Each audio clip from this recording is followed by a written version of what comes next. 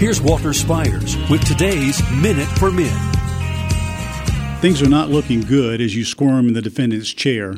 Before your accuser can say another damning thing, you quickly interject a fourth line of defense. Okay, but I'm not as bad as they are. We call that one the theory of relativity defense. You measure the number or severity of your sins against those of really bad people, thinking surely this will stop the downward spiral of your feeble defense. You begin by contrasting your life against that of men who did despicable things.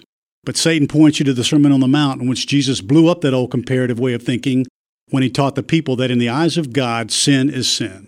If you're guilty of one, you're guilty of all. A scary truth begins to sink in.